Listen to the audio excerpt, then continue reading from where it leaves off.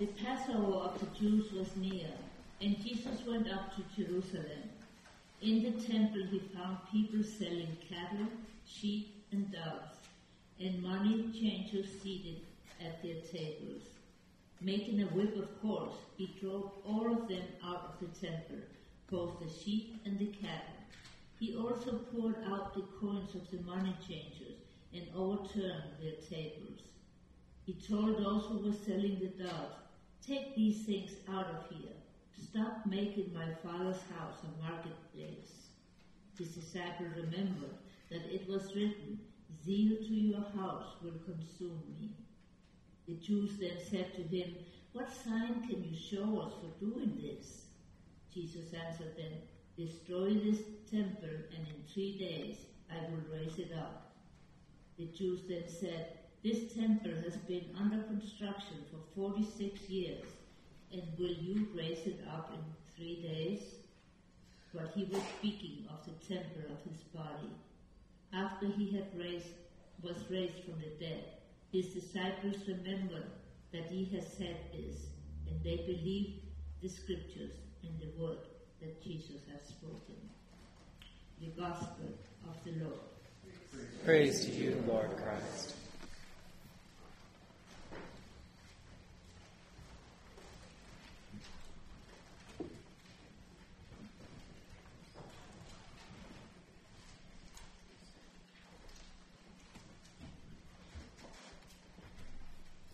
Please pray with me. Lord God, thank you for the blessing and gift of this day. Thank you for another opportunity to come into your presence. We pray that you would speak to us, that you would give us open ears and open hearts, Lord, to hear you and receive you this day. We pray that your Spirit would be poured upon us afresh, Lord, and that as we are gathered, Lord, you would reveal yourself powerfully to us. And we pray this in Jesus' name. Amen. Amen. Please be seated. Morning! It is so great to see you all today. Now, the other day I was on my way to a meeting, right? I was busy. I didn't have time to go and make myself lunch at home. So I stopped on the way at a fast food place, right? Just confession. I know in Nevada County we have to confess before we talk about fast food. But so I'm on my way there, stop, get some food, get a drink, go to put my drink in the cup holder, and find that my cup holder has no room for cups. Because what's in it? Junk. No, I've got junk in it. Junk in it, right? I've got all kinds of stuff in that cup holder, right? In that cup holder that day, I happened to find, I think, at least 3 bolts. Some nuts and washers, probably not matching any of the bolts. Then there was a few rocks, right? The kids like to collect rocks whenever we go somewhere, so there were some rocks in there, some sand and gravel. I think there was also a Mardi Gras necklace in there too, a few minor toys and scraps of paper and stuff, a pen that doesn't work, and I had to excavate my cup holder before I could actually put a cup in it. What is a cup holder designed for? A cup. But what often ends up in there? Junk, right? It doesn't start that way. We all intend to keep the cup holder clean. I had no intentions of having it full of junk, but it starts with just that one thing. That one little thing I put in there, and then it's another and another and another, and before I know it, I got no room for cups. I think something similar to that is happening in our gospel passage for today. The Gospel of John takes us on a journey as God enters the world, is baptized, and then begins to encounter people in significant ways at a wedding, in the temple, and in private under the cover of night. We see Christ working to transform the events of people's lives so that they can encounter him powerfully. Here in our passage, we have Jesus at the temple. Now, the temple was the center for Jewish worship.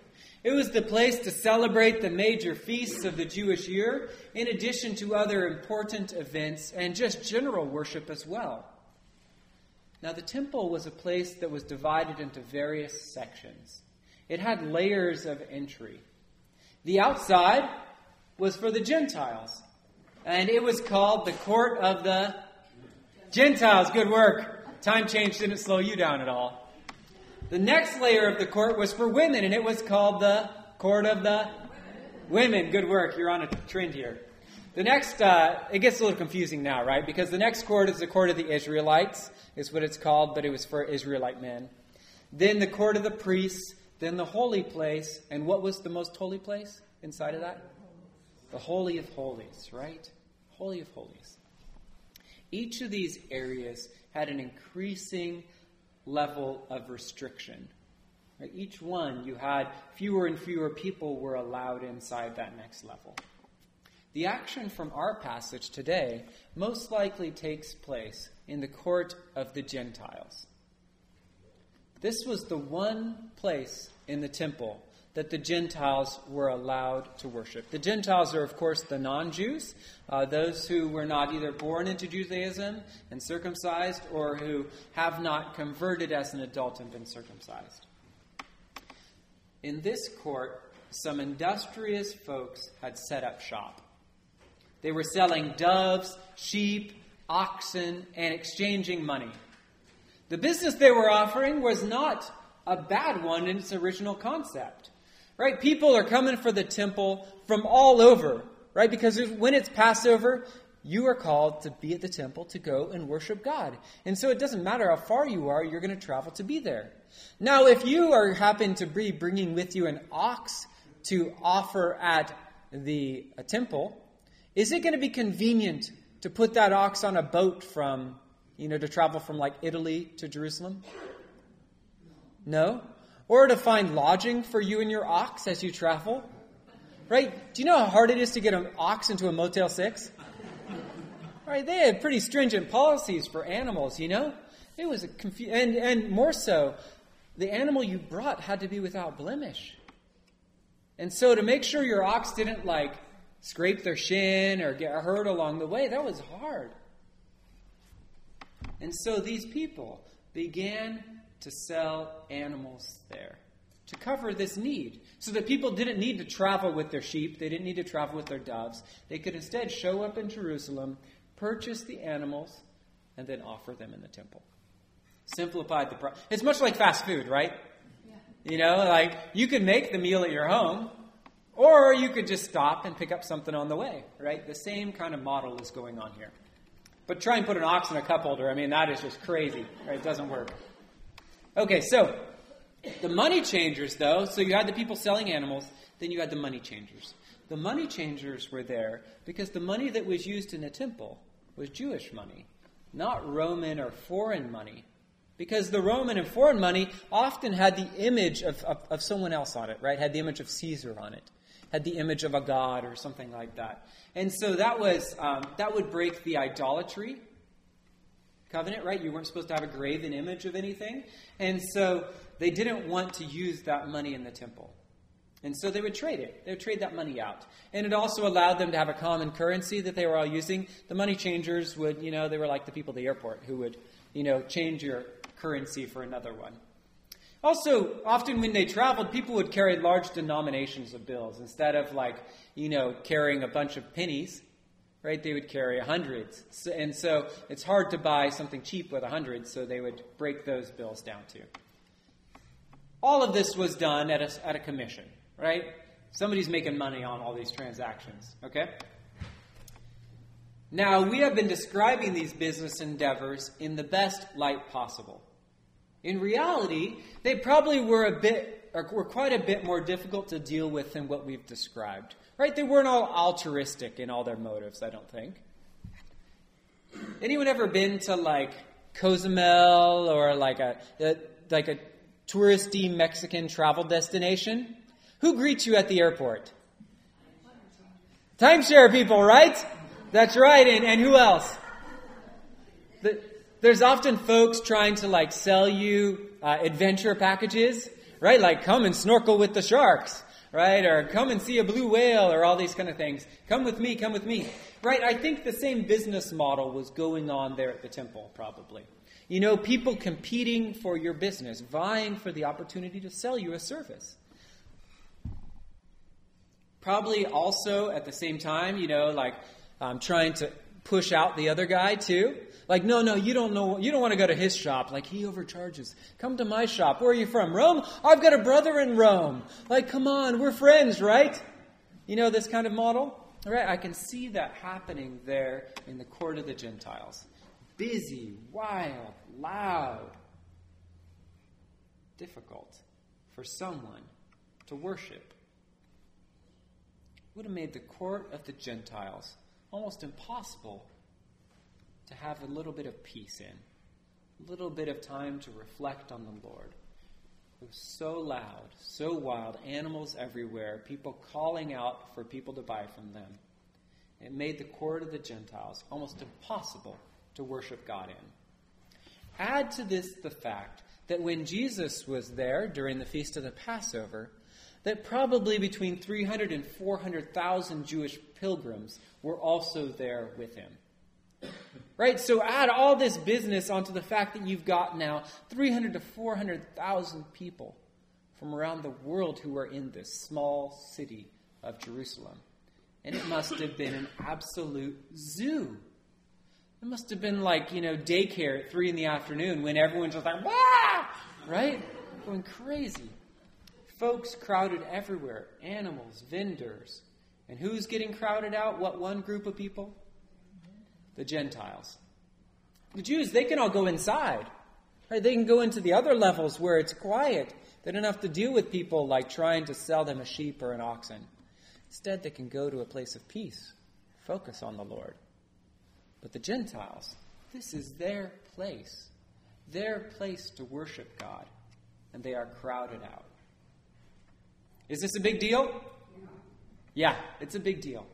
It's a big deal because remember that according to the promise of God, the descendants of Abraham were to be a blessing to all the nations of the earth. But here the other nations who wanted to worship God were squeezed out. When Jesus sees this situation, he makes a whip of cords and begins to lay waste. He's tossing over tables, booting vendors out. Coins are rolling everywhere. Animals are running for their lives, right? Why? According to John, zeal for your house will consume me. Jesus is passionate about the house of God, and he wants it to be a place where God can be worshipped. Not a place where people are just trying to make a buck. Not a place where extortion is taking place. A place where people can worship the Lord. Now, in response to this, the leaders of the temple come to him and want to see his credentials. They want to see his table flipping permit or whatever they're looking for.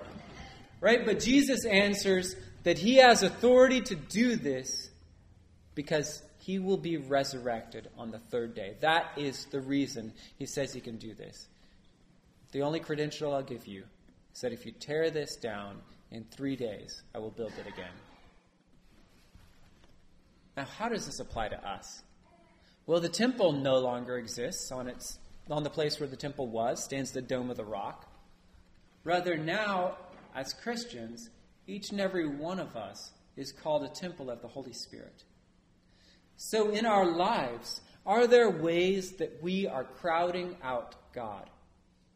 Are there ways that we make our lives so loud that we can't hear the voice of the God who redeemed us? Our world is filled with noise. And that noise can make it awfully difficult to rest and listen.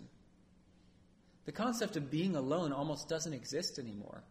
Because almost everywhere you go, you've got this device with you that can bring your friend's voice. They can bring a picture of their cat to you, around the world.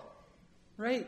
It's so hard to find moments of peace and quiet when we can reflect and listen to the Lord. So let's ask, is the cup holder so full that it won't hold any more cups? Because just as the cup holder is designed for cups, so are we designed for Christ. Our life is built so that he would fill us. But if we fill ourselves up with all the junk in life, where is the room for Christ? Also, The church is a place where we gather to worship, like the Jews at the temple. Are there ways that we exclude the foreigner when God is drawing them? Are we kind to visitors? Do we make them feel welcome? Are there ways that we can make it difficult for people to hear the good news and be saved? If they are, let us evaluate those and seek to make our place a more welcoming place so that people can hear Christ proclaimed and know him as their Savior. This week, let's all take some time to get away and listen to God. I know we're all busy, but let's just take a chunk of time. Turn off the TV, turn off the cell phone, sit down or stand up, whatever we need to do, open the Bible, read from it, and then just listen to what God wants to say to us. This is such a precious thing that we can do because God wants to speak to us. He wants to touch our hearts in a significant way. He wants to reveal himself to us. And if we give him this time, if we offer him this gift of just a little bit of our lives, I believe that we will be blown away when God responds. And next week, when we come back together, let's share with each other the ways in which God acted significantly during those times of silence. Let's share with each other the way that the Lord spoke to us so that we can all be built up and encouraged in our faith. Let's pray. Lord God, thank you that you are the God who speaks, that you are the God who is with us. Lord, we know you are with us always, Lord, but help us to humbly carve out some time to spend with you this week. Lord, and we pray that as we do that, you would honor that time, Lord God, and you would speak to us. You would reveal your love and your favor for us, Lord God. We confess that we are people who so easily get distracted with stuff that doesn't matter at all in our world, Lord, and forget about what is truly important. Help us, Lord God, this week and in the days and months and years that follow, Lord, to remember what is truly important.